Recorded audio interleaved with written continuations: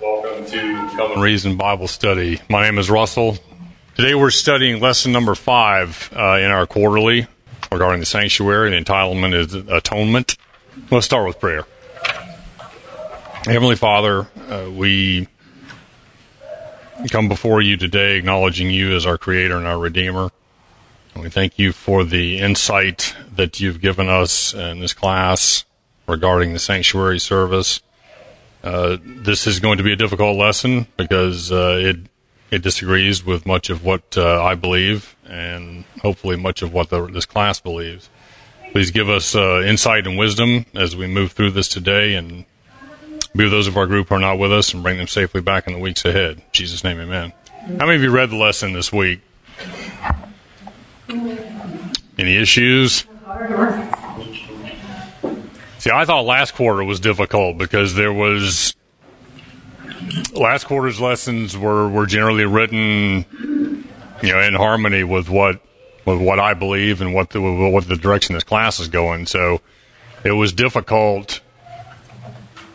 One of the things I bank on when I teach is a lesson like this, where there's a lot to disagree with, and that'll give us plenty of opportunity for filling time and making our way through it. And today's no exception. Today's a gold mine.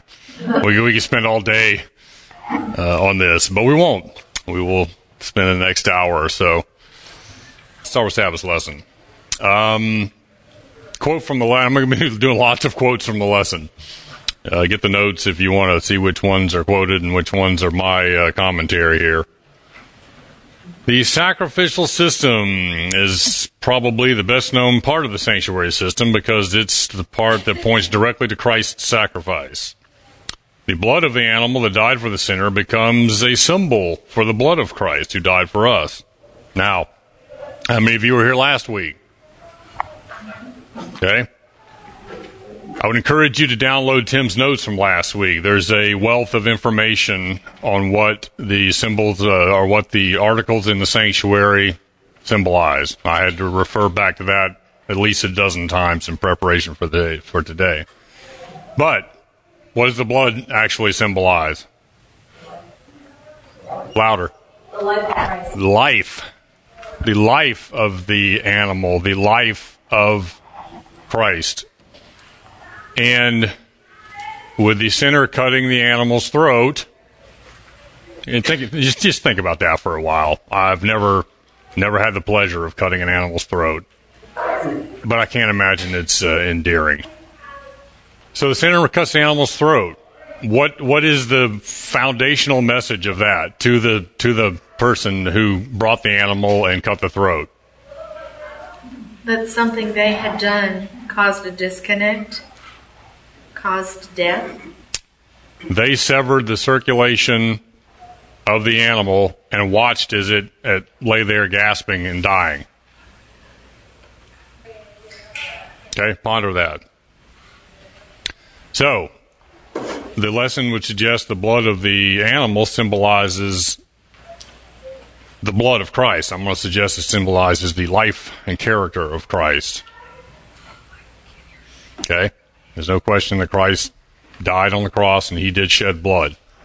But God was trying to teach the Israelites and us something regarding this service. Sunday's lesson, Sin and Misery, I believe is the first paragraph. This is a quote from the lesson. Anyone who knows the Lord can testify sin separates us from God. Amen. The good news is the Lord has put in place a system to heal the breach caused by sin and to bring us back to Him. Amen. At the center of this system, of course, is sacrifice. This is the sentence I don't particularly agree with. Do you think the death of so many animals was really good news? Nope. Couldn't be. I mean, our universe, our Earth was designed for immortality. Nothing was designed to die. Yes, Eve. I would actually disagree with the sentence before that he put in place a system to heal the breach. I think he put in place a person to heal the breach. It's a way. It's not a system. Okay, well, that's fair. System's a broad term. You could call the whole plan of salvation a system. With the Christ leaving heaven, becoming human, eradicating human nature, the self-centered portion from human nature, and providing us a healing remedy. That could fall under the system umbrella, but I think the system that they're talking about here is the sacrificial system, and that the sacrificial system was not. That was a piece of the puzzle. That was designed to teach something, and it was designed to have a finite period, a beginning and an end. It was a shadow of things to come, like we talked about last week. Someone look up Psalms 51:7, and someone Isaiah 1:11 through 18. Third person look up Hosea 14:2, please. Let's not forget that part of this sacrificial system was not only the killing of the animal by cutting its throat, but it was the removal of the organs and the fat around the organs and the burning of the fat and the animal on the altar. How many of you have ever smelled burning hair? Is that a sweet fragrance? Then how do we understand some of the scriptures that when God is talking about the sweet smell of sacrifice, the sweet fragrance of sacrifice? What was so sweet about the smell of burning fat and hair? Symbolize the eradication of sin. Thank you. God understood that there were some people that were getting it. Some people, it was working in their minds. Some people were understanding that, hey, that there's a coming Redeemer, there's a coming Savior. This is symbolizing this. God is love. Some people got that God is love through this whole sacrificial system. Is there a hand? You have your hand up? Do you have one of the texts? Okay, which one? Psalms 51:7. Okay, please. Purge me with hyssop, and I shall be clean. Wash me, and I shall be whiter than snow. Okay, Isaiah 1:11 through 18. That's not the text I had in mind. It's a nice one, but I don't. Sorry, Isaiah 1:11 through 18. We should be very familiar with this one. This is the multitude of your sacrifices to me, says the Lord. I have had enough of burnt offerings of rams and the fat of red cattle. I do not delight in the blood of bulls or of lambs or goats. When you come to appear before me, who has required this from your hand, to trample my courts? Bring no more futile sacrifices. Incense is an abomination to me. The new moons, the Sabbaths, and the calling of assemblies. I cannot endure iniquity and the sacred meeting. Your new moons and your appointed feast, my soul hates. They are a trouble to me. I am weary of bearing them. When you spread out your hands, I will hide my eyes from you. Even though you make many prayers, I will not hear. Your hands are full of blood. Wash yourselves, make yourselves clean. Put away the evil of your doings from before my eyes. Cease to do evil. Learn to do good, seek justice, reprove the oppressor, defend the fatherless, plead for the widow. Come now and let us reason together, says the Lord. Though your sins are like scarlet, they shall be as white as snow. Though they are red like crimson, they shall be as wool. Okay, this is God just raking the Jews over the coal for doing what he asked them to do. I mean, he instituted this sacrificial system in minute detail. He gave them their feast days and their festivals and their Sabbaths. Well, what got missed? The meaning behind the entire system. That's right. Someone else you had Hosea? O Israel, return to the Lord your God, for you have stumbled because of your iniquity. Take words with you and return to the Lord. Say to him, take away all iniquity. Receive us graciously, for we will offer the sacrifices of our lips. the Psalms text and the Hosea text gives us a little bit of an indication of the type of sacrifice that God's really looking for. You know, David asked to be purged with hyssop, to be cleansed, create in me a new heart, and renew a right spirit within me. Search me and seek me and find the evil way in me and heal me. You know, Hosea is advising the Israelites to purge themselves of evil and to give us a sacrifice of their lips. Because from the heart, from the abundance of the heart, the mouth speaks. So if our heart is healed, our lips will be healed. Make sense? The lesson goes on to ask, quote, is God justified in forgiving the sinner? After all, is not the sinner unrighteous and therefore worthy to be condemned? That's what Satan says. Thank you. That's correct. That is a satanic doctrine. 1 John 1:9. If we confess our sins, he is faithful and just to forgive us our sins and to cleanse us from all. Cleanse us from all unrighteousness. That part often gets dropped from that text. He's faithful and just. This is a fantastic definition of God's justice. His justice is a healing us. Don't you think that this system where they came and sacrificed became, quote, just a routine for them after a while instead of a sincerity? Sure it did. Were there? Of course it did. We're all worshiping other gods. That's what God was berating Israel through Isaiah about, for just going through the motions. We see the same thing today. With this question, is God justified in forgiving the sinner? After all, he's unrighteous and therefore worthy to be condemned. This is the sort of mentality that develops when you view the Old Testament sanctuary system through an imposed law lens, instead of looking at the life and the character and the teachings of Jesus and then going back and viewing the sacrificial system through that lens. And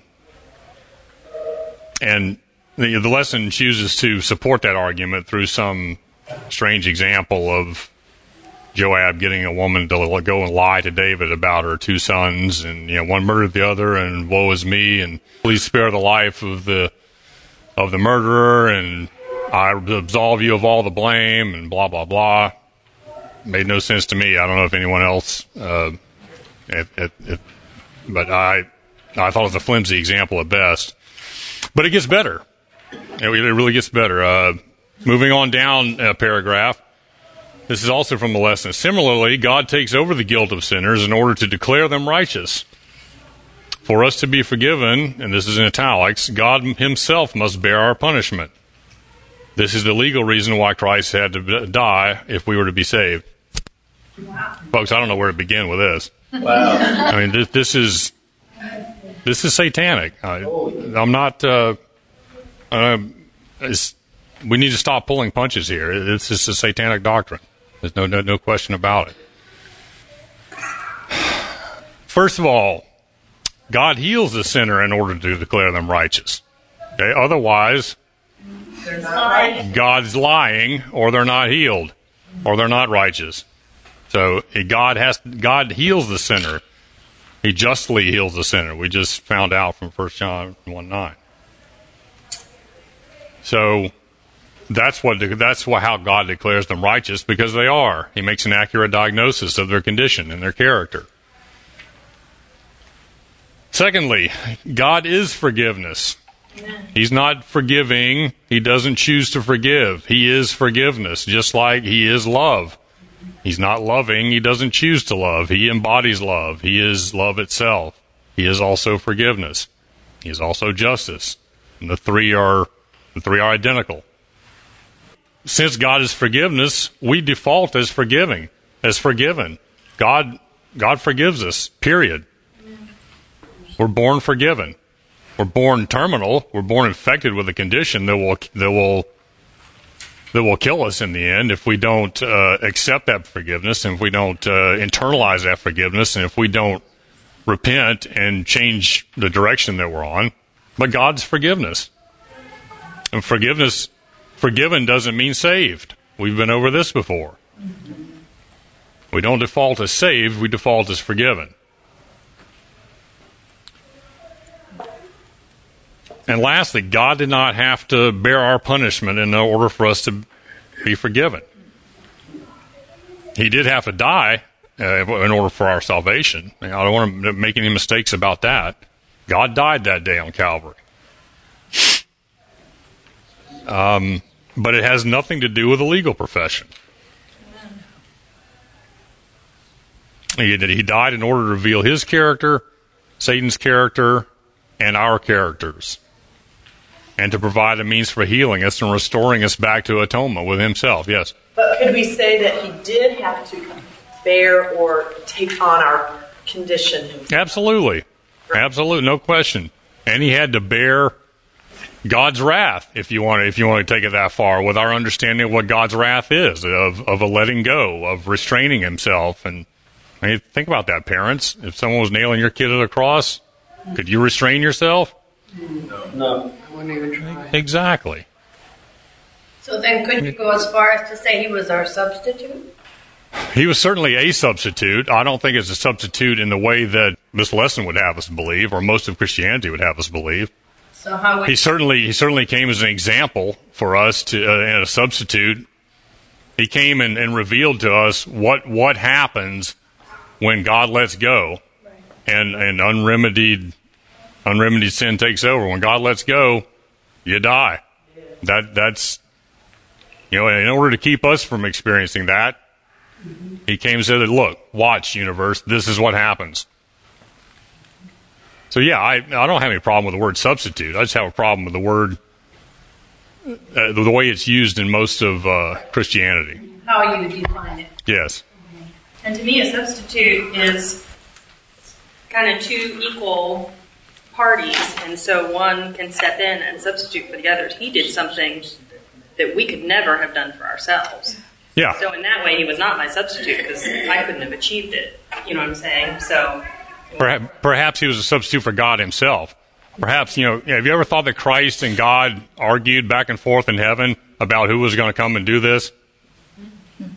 God said, I can't let you do that. Let me go. And Christ said, no, the controversy is with me. I must do it. In the back, Peggy. One of our online people, our substitute in that no human could accomplish the plan of providing the remedy. Correct. And that's just what Lori said. Yes. Well, I was going to beg to differ in a kind way that I don't see it as equal. I see it as a substitute can be better, I mean, it's at least equal or better. Okay. Yeah, that's better. That's fine. Semantics. My thought process as far as a substitute is that Christ substituted himself for God the Father. And he came and revealed what happens. It's absolutely correct that an angel's revelation wouldn't have absolved the controversy, and human beings had already failed. Yes. The way I understand it is that if death was going to happen, that when sin raised its ugly head, death was going to happen. And somebody was going to be it. So it was going to happen to us, or it was going to happen to God. So in a sense, Christ coming into this and demonstrating that second death experience, that was the substitute for us, for Adam and for mankind. Ultimately, really, to be honest with you, even for Satan himself, because the wages of sin is death. They didn't have that reference point in heaven on what death meant. So to describe what that meant, he had to show them what that second death was. Does that make sense? Yeah, I have a little bit of an issue with the second death references because Scripture is quite clear. The second death is the lake of fire, the lake of what I believe to be God's presence. That this says in Revelation, this is the second death.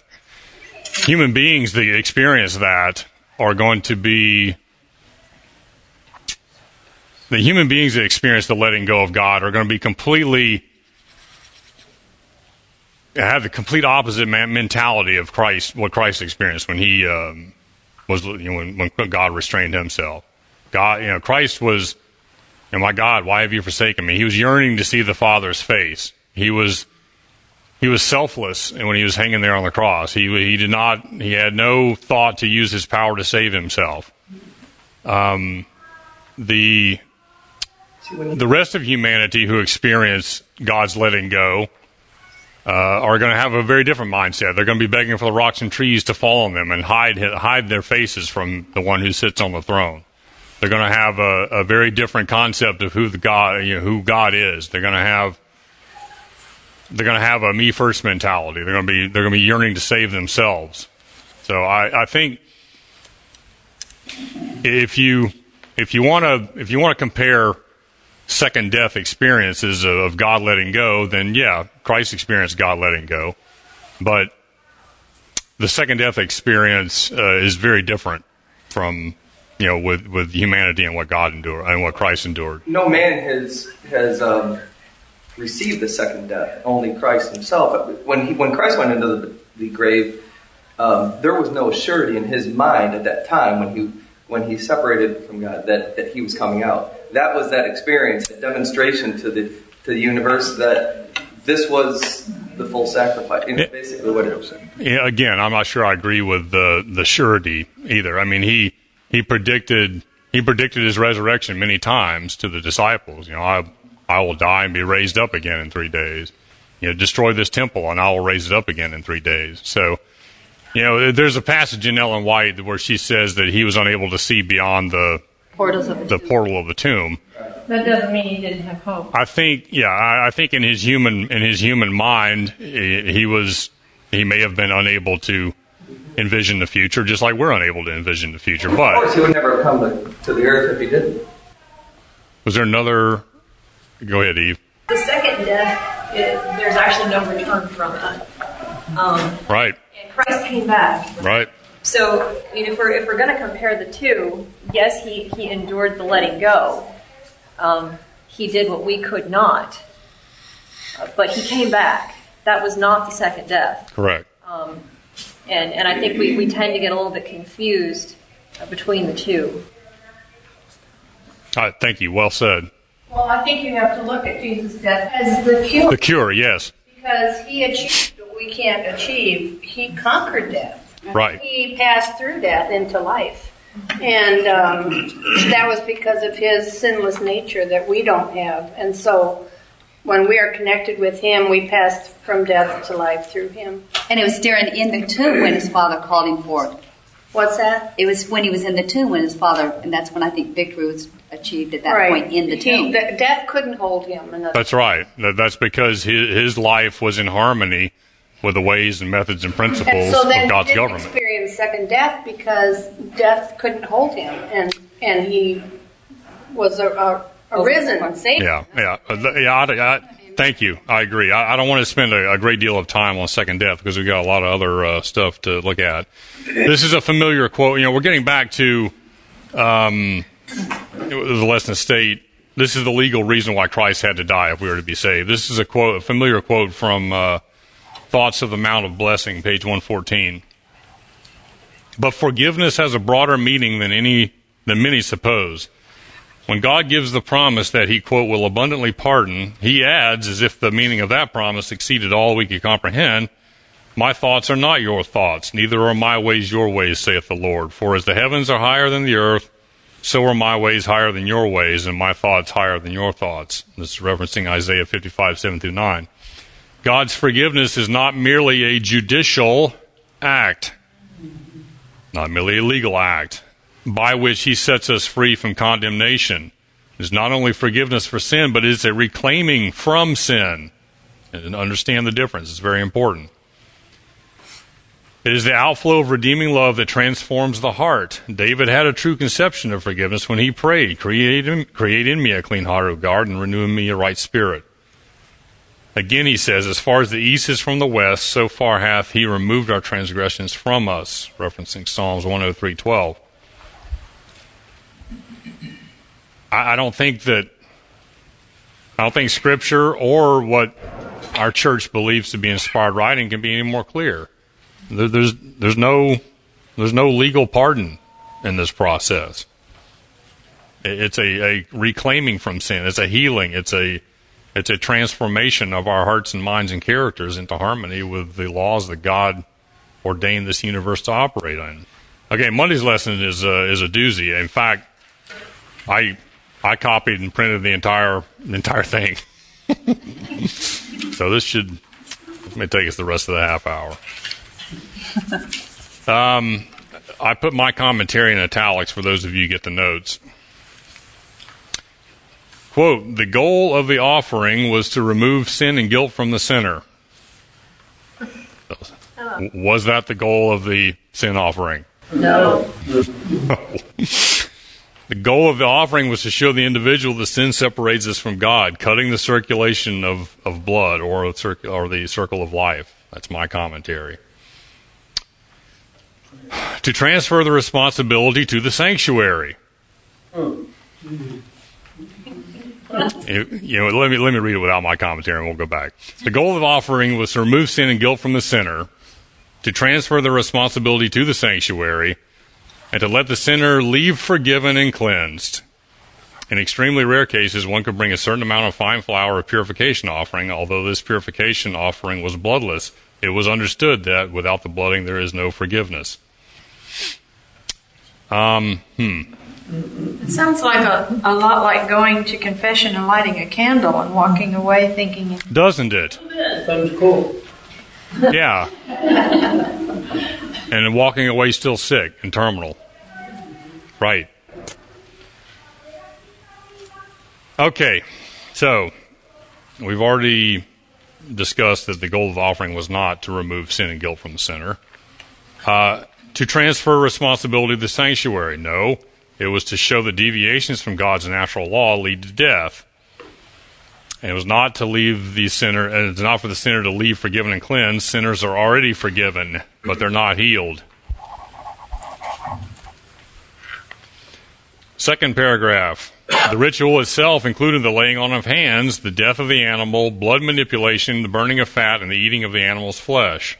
The sinner who brought the offering was granted forgiveness, but only after the blood ritual.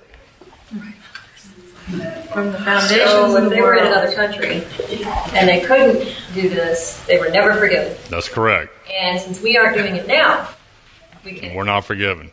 Well, no, because Christ came and paid our price, so we are forgiven. Oh, yeah. But everyone who wasn't an Israelite was in trouble. That's right. Lay your hands on the TV. Yeah, I mean this is a doozy here. The sinner who brought the offering was granted forgiveness. Why? Because God is forgiveness. Thank you. Same way that the heathen Babylonians that invaded Judah were granted forgiveness, because God is forgiveness. They weren't healed. Many of them weren't healed. But they were granted forgiveness.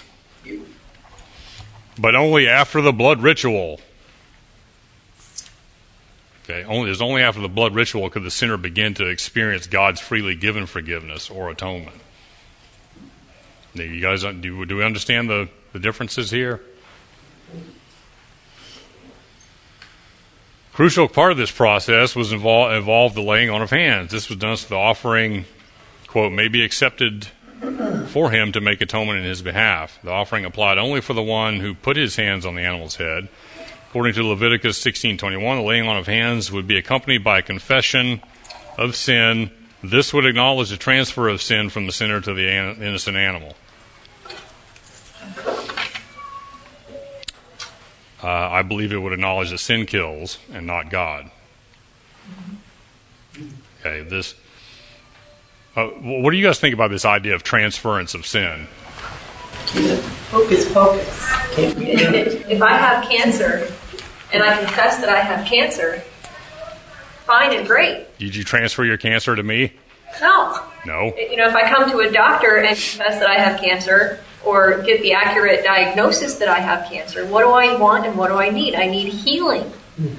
I don't just need some sort of out there on paper transfer. Correct. I need to be healed. Correct. And this idea that we can transfer guilt is satanic. The slaughter was, of course, basic to any animal offering. After the animal was killed, spilled blood was used to make atonement at the altar. Because the sins had been transferred to the animal by the laying on of hands, we should understand the death of the animal as a substitutionary death. The animal died in place of the sinner, This may explain why the act of killing the animal had to be done by the sinner, by the guilty one, and not by the priest. All right, let's go back. Oh, I see some hands. Yes. I notice here the lesson says that the animal died in place of the sinner, but the previous page tells us that the blood was symbol of Christ. How can that be? Well, I think both statements are a mistake. If you're asking why the lesson is inconsistent with itself, because it is. I mean, I don't have a good answer for that. Okay. I got nothing. There's lots of issues in this lesson. Yes. Wasn't in the New Testament the laying on of hands, didn't it heal? It could have. Some of the apostles laid their hands on those. Christ touched some of the people that he healed. Some of them he just spoke to. Some of them he just thought it. There was the ruler that came to Christ and said, my daughter's sick. Just say the word. I tell people, I command legions to go here and there, and they do my bidding. Just say the word. So, I thought the laying of hands on the animal, though, when you confessed your sins, was more symbolic. Yes, the whole system is symbolic. The cutting of throat is symbolic. I didn't think it literally transferred my sins to the lamb. I thought it was symbolic. Yeah, because children sin, women sin, but it always talks about the males doing the sacrifice. So I'm not sure how that works. I'm not either. I can make some educated guesses, but I'm not certain. I mean, that was a very patriarchal society. Women were viewed as little more than property. So God met them where they were. They were, their minds were so darkened by 300-400 years in slavery, and he's taking them out of slavery, and he's instituting this drama to try to educate them. He's meeting them where they are. So if we're saying it's not transferring, what are we saying it is? Okay, let's make. What's the point of the laying on of the hands? No, the transferring of the hands to the lamb. What are we saying there? What's the symbol here? Thoughts? Acknowledgement. Saying, I have this disease. I'll die if I don't have something done about that. I think that's exactly right. It's an acknowledgement of the condition, the condition of the heart. Yeah, the condition of the heart that caused this animal to die. Carla? A thought that I just had was it could be that the sinner realizes that they are really ill, that they're really sick, and they're transferring their dependence from there's nothing I can do to fix this to I need help. Mm-hmm. So it's like a transfer of your dependence on something outside of yourself so that you can become well. Yes. And it's also a connection with the one who can give life. Okay. The lamb. Yeah, the lamb symbolized Christ. So the physical connection, that's a good point as well. Eve? Jesus told a story about the Pharisee and the tax collector who came in and prayed, and one of them said, I'm so glad I'm not like that guy, and I do all of these good things.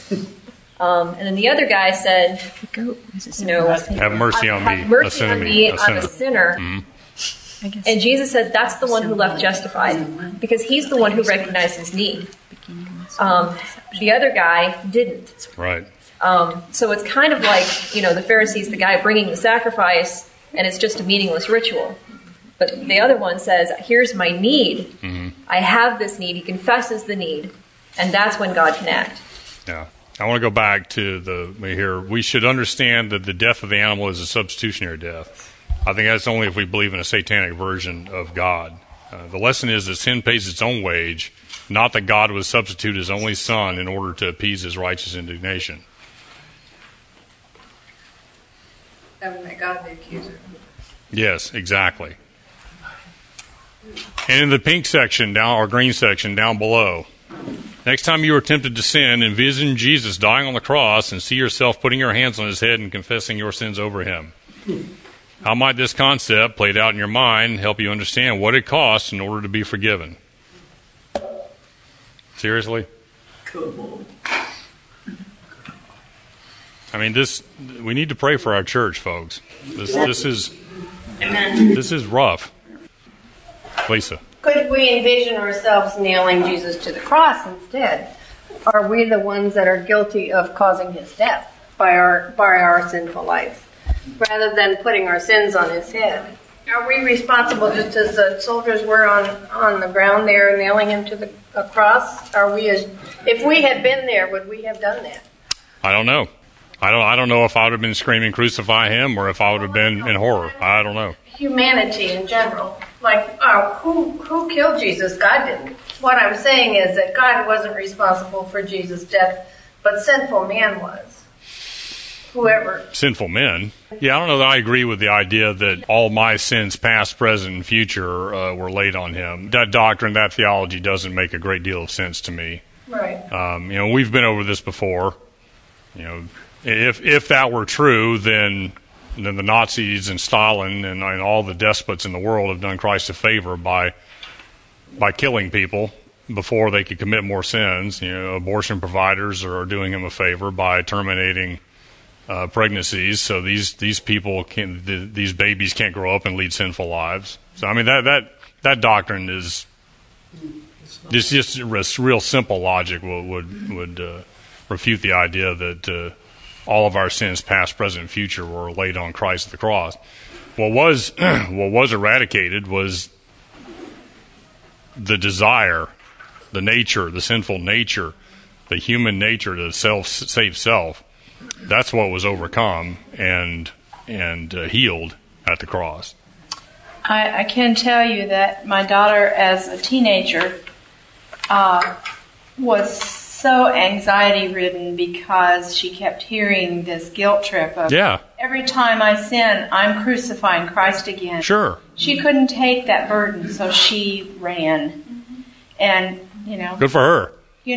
So I don't think that's the approach we want to use with each other or with our young people, to try to guilt them into, you're doing this to Christ. And I hear what you're saying, too, Lisa. As sinful humanity, it may be good to look at that, but I just don't think that's a good approach, at least with our young people.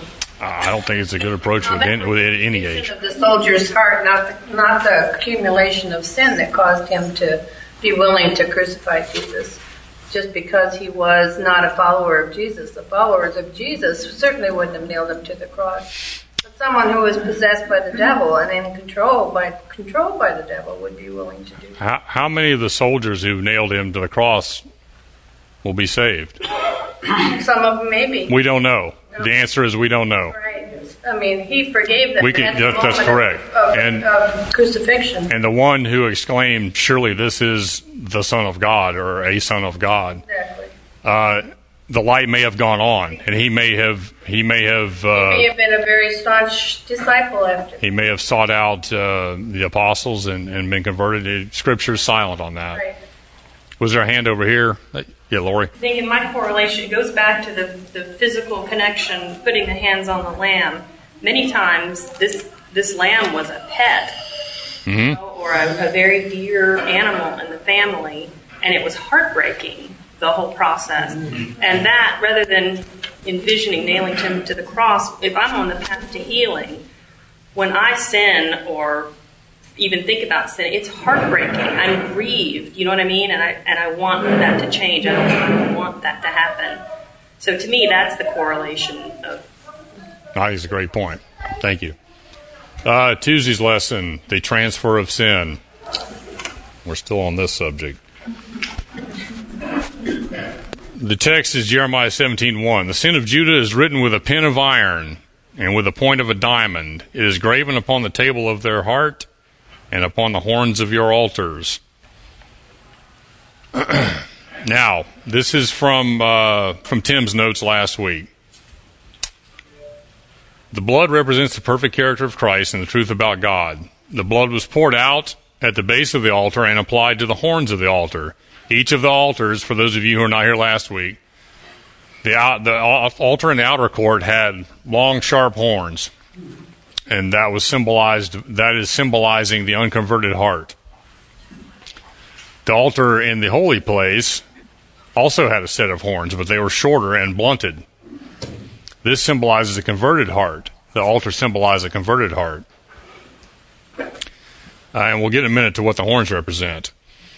Let's see. The blood was poured at the base of the altar and applied to the horns. This represents a complete cleansing of the heart and a renewal in the truth about God as the foundation of salvation or healing. Then the character transformation as the blood is applied to the horns. Our thoughts being brought into harmony with his thoughts, etc. And he gives a couple of texts, several texts in support of this. The horns represent the power of sin in our lives, the defects of character that are in need of removal and transformation by the work of God through Christ in our lives. So let's think about this.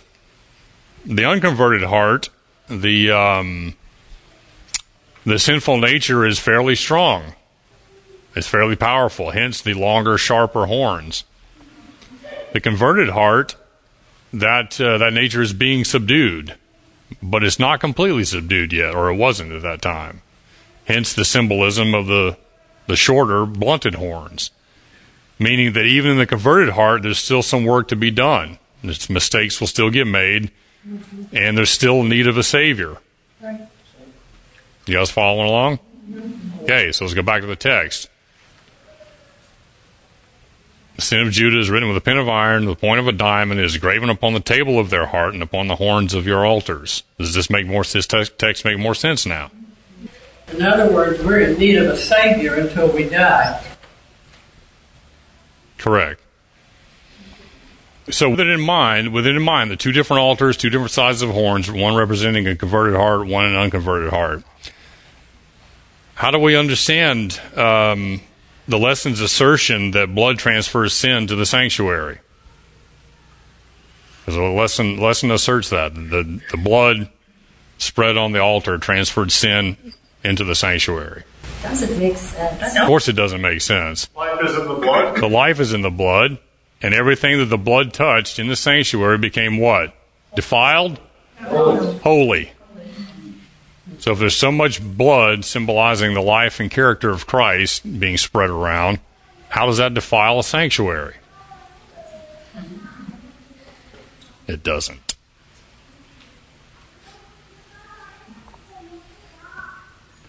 Again from the lesson. Finally, the burning of the fat on the altar indicated that everything about the purification offering belonged to God. Is that what we learned last week? About the burning of the fat? Burning of the fat symbolized the eradication of sin. The burning of the fat, what we learned last week, the burning of the fat symbolizes the healing, the transformation of our sinful nature. The cleansing from within, from around the heart, from around the organs. It's the transformation from within that Christ will do, that he will accomplish if we allow him. Thanks to the death of Jesus, symbolized by those sacrifices, our sin has been taken away from us, placed on him, and transferred to the heavenly sanctuary. This is central to the plan of salvation. This is from the lesson. So, if we... Sin in heaven? Thank you. Yes. An obvious question. Yeah, the sanctuary in heaven is defiled. But praise God that Jesus is up there covering everything with his blood. The blood is supposedly what makes it... Yeah, exactly. But the blood defiles it. Yeah, well, it gets really twisted here, doesn't it? And it causes Jesus to be the defiler. Yeah. You know, supposedly our sins get transferred to him, and now because he's in heaven, he's tainting heaven. Yes. When in fact, anything that was defiled or diseased that touched Jesus was cured and healed. And it's ludicrous. It is. Yes. I like a word of caution. Okay. Sin in heaven, yes or no? Sin started in heaven. Sin did start in heaven. So where will it end? It'll end. Revelation's to be believed. It'll end on earth. So we have to be very careful with the statements that we're making. And we don't cut ourselves short. Yes, sin started in heaven, and sin will also end and be destroyed and condemned in heaven. I believe it'll end on earth. Sin will be destroyed.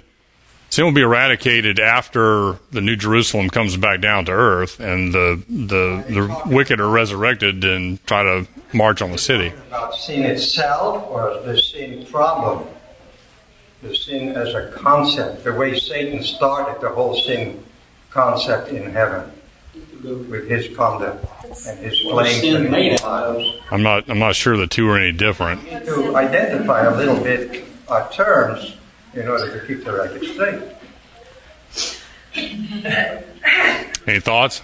Sin will not rise its ugly head again. Beg your pardon? I'm trying to remember the quote. Sin will not rise its ugly head again. I don't know that quote, but the better question is, why won't sin ever raise its ugly head again? There are two reasons that I can think of. There may be more.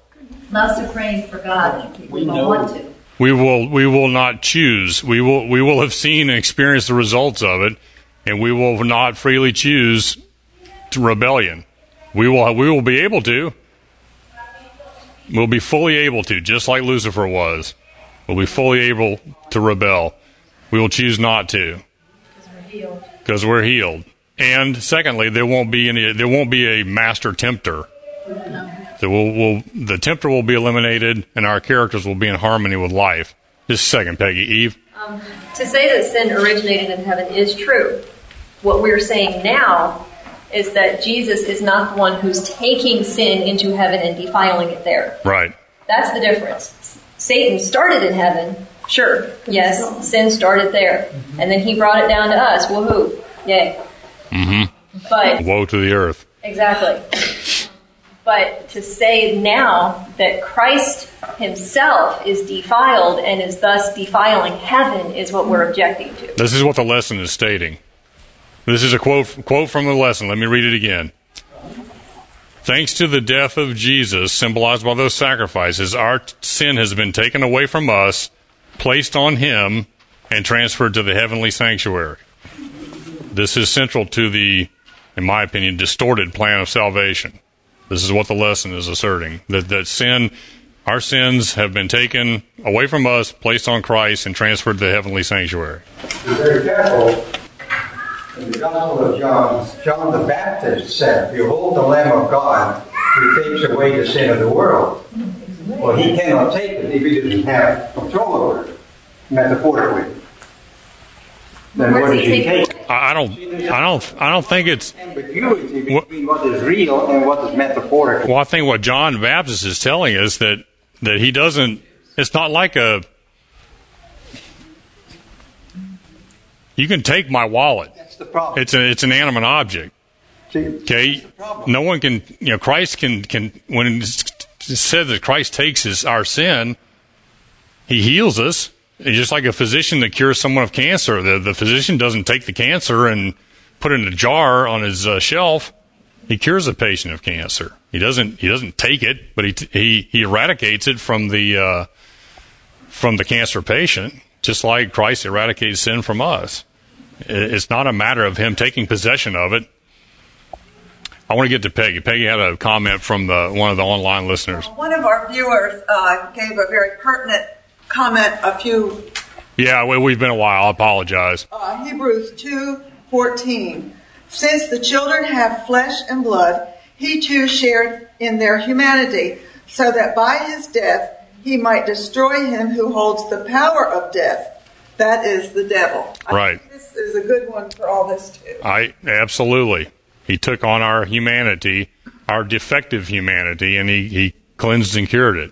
Lisa, you had your hand up. Well, that's what I was going to say. Okay. He carried our humanity of sin on the cross, and he died with that condition, but he arose again, changed into newness of life. And when Jesus comes, we will be changed in a moment, in a twinkling of an eye, and we won't take that sin condition with us to heaven any more than Jesus did. Correct. Thank you. logistically, how can he be defiling and cleansing it at the same time? Yeah. I mean, there's lots and lots of contradictions, and it doesn't take much more than a fifth grade argument to defeat this. Yeah. And yet it's entrenched. It's so deeply entrenched in our church, in Seventh-day Adventism, and in Christianity in general, that it's accepted as law. It's accepted as gospel. Just out of curiosity, this week I actually looked up some texts in the New Testament where it refers to the blood of the Lamb.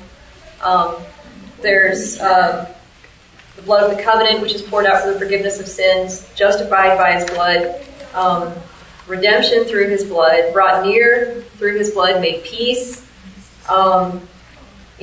cleansed. These are they who have washed their robes and made them white in the blood of the Lamb. Not once does it say, "Oh, the blood tainted you." You've been defiled by the blood of the Lamb. Yeah. Exactly. I mean, Scripture is very clear on this. All right. Yes. One fact is that we need to keep in focus, I think, that sin is taken away from our minds. And that's where the rubber meets the road. We Correct. Get sin out of our lives and out of our minds.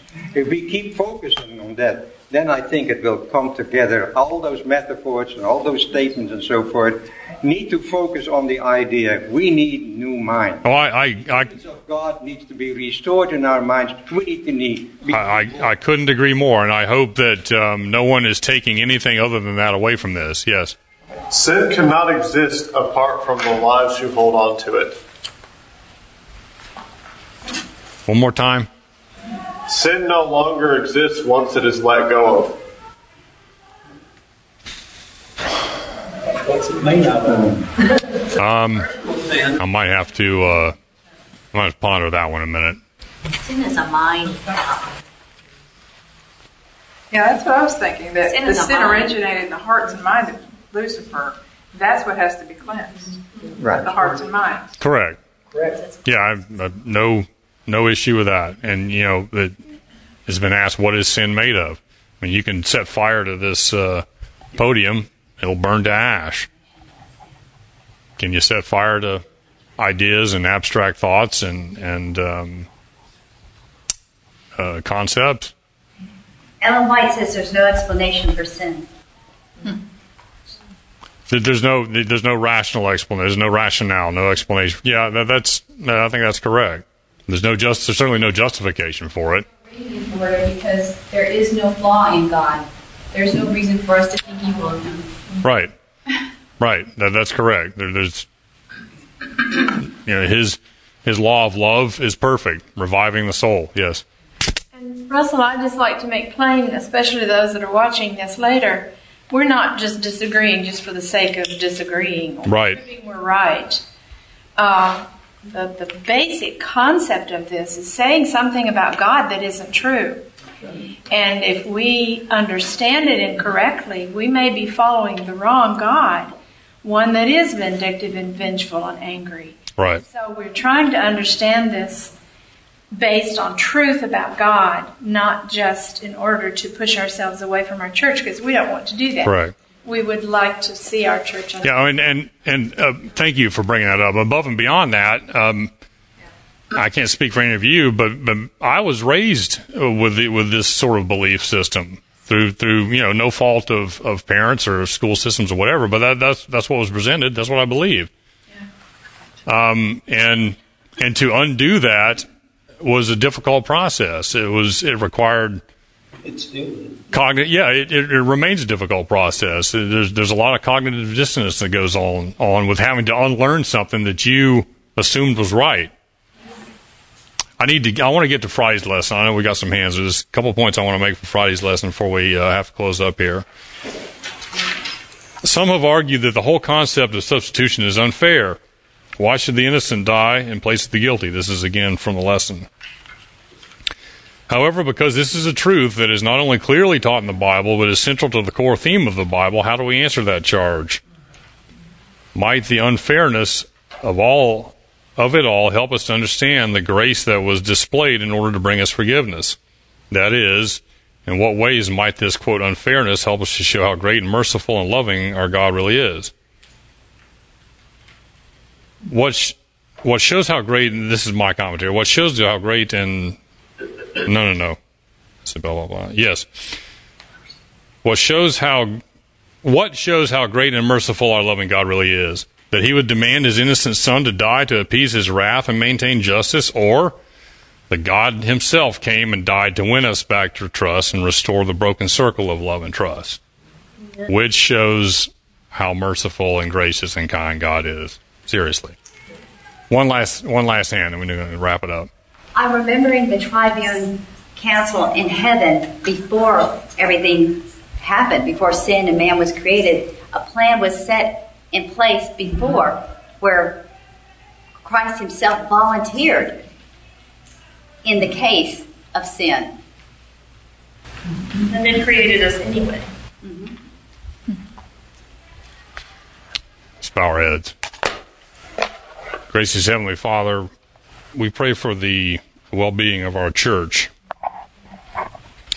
And we ask that you use us as individuals and our class as instruments to help eradicate this false doctrine that plagues our church, the appeasement doctrine, the penal substitution doctrine, and everything that goes along with it. Please help us to show in our lives and in our characters and our hearts that God is love. In Jesus' name, amen.